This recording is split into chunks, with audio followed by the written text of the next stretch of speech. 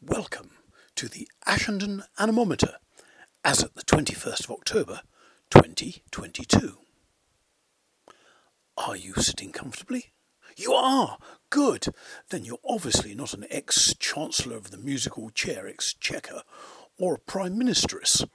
Glad we got that sorted, unlike a former popular political party. What winds of change are a-blowing in indeed! Talking of winds, our maximum gusts hardly exceeded 29 miles per hour, managing 29.8 miles per hour from the northwest on the 26th and 29.2 miles per hour from the southwest on the 30th. This is not the ASHENDON anemometering we have come to expect. Standards, like leaves, are dropping. Attempting to catch up on previously poor performances is the rain gauge, clocking in at 30 millimetres. Must do better, I say. Quietly fluctuating by the kitchen window is the Fitzroy storm glass. It seems to be keeping its head down, despite some floating crud, presciently predicting changes afoot.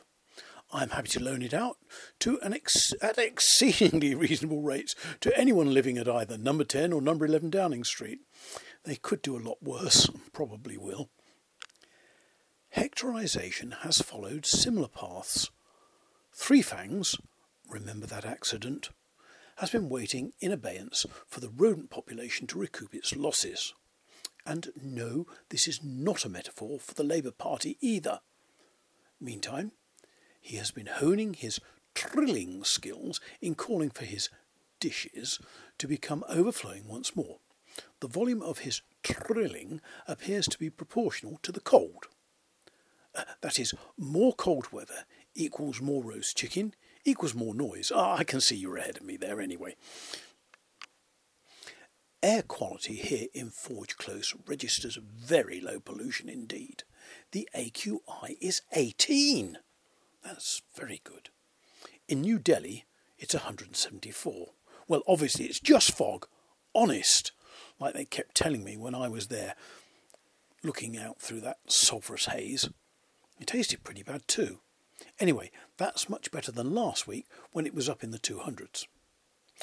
In Moscow, they're suffering a deep information smog. It really stinks. Sort of metallic. You can hear people exclaiming everywhere, "Pooh! Tin!" Note to self. Try giving up the puns and win more friends. Actually, I was right. It does leave a bad taste.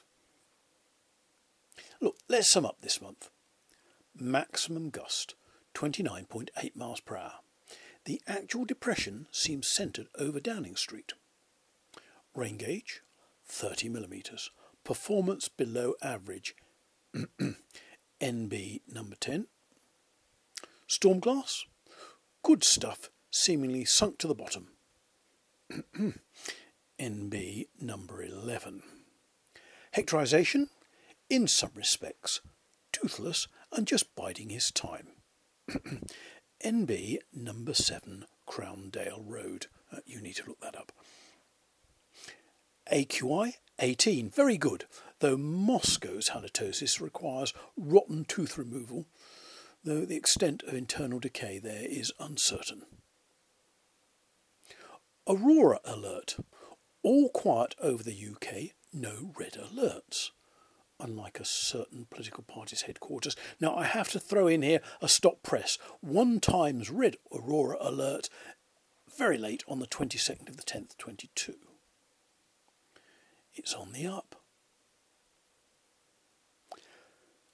I'm off down the 100 for a shandy. So that's all from me, Richard Phillips, at 158 metres above sea level, managing to keep my head above water, unlike some you think you can trust, who can't read the writing on the wall. Sorry, couldn't read the writing on the wall. Look out for escaping rats, Hector. Absolutely no typos there.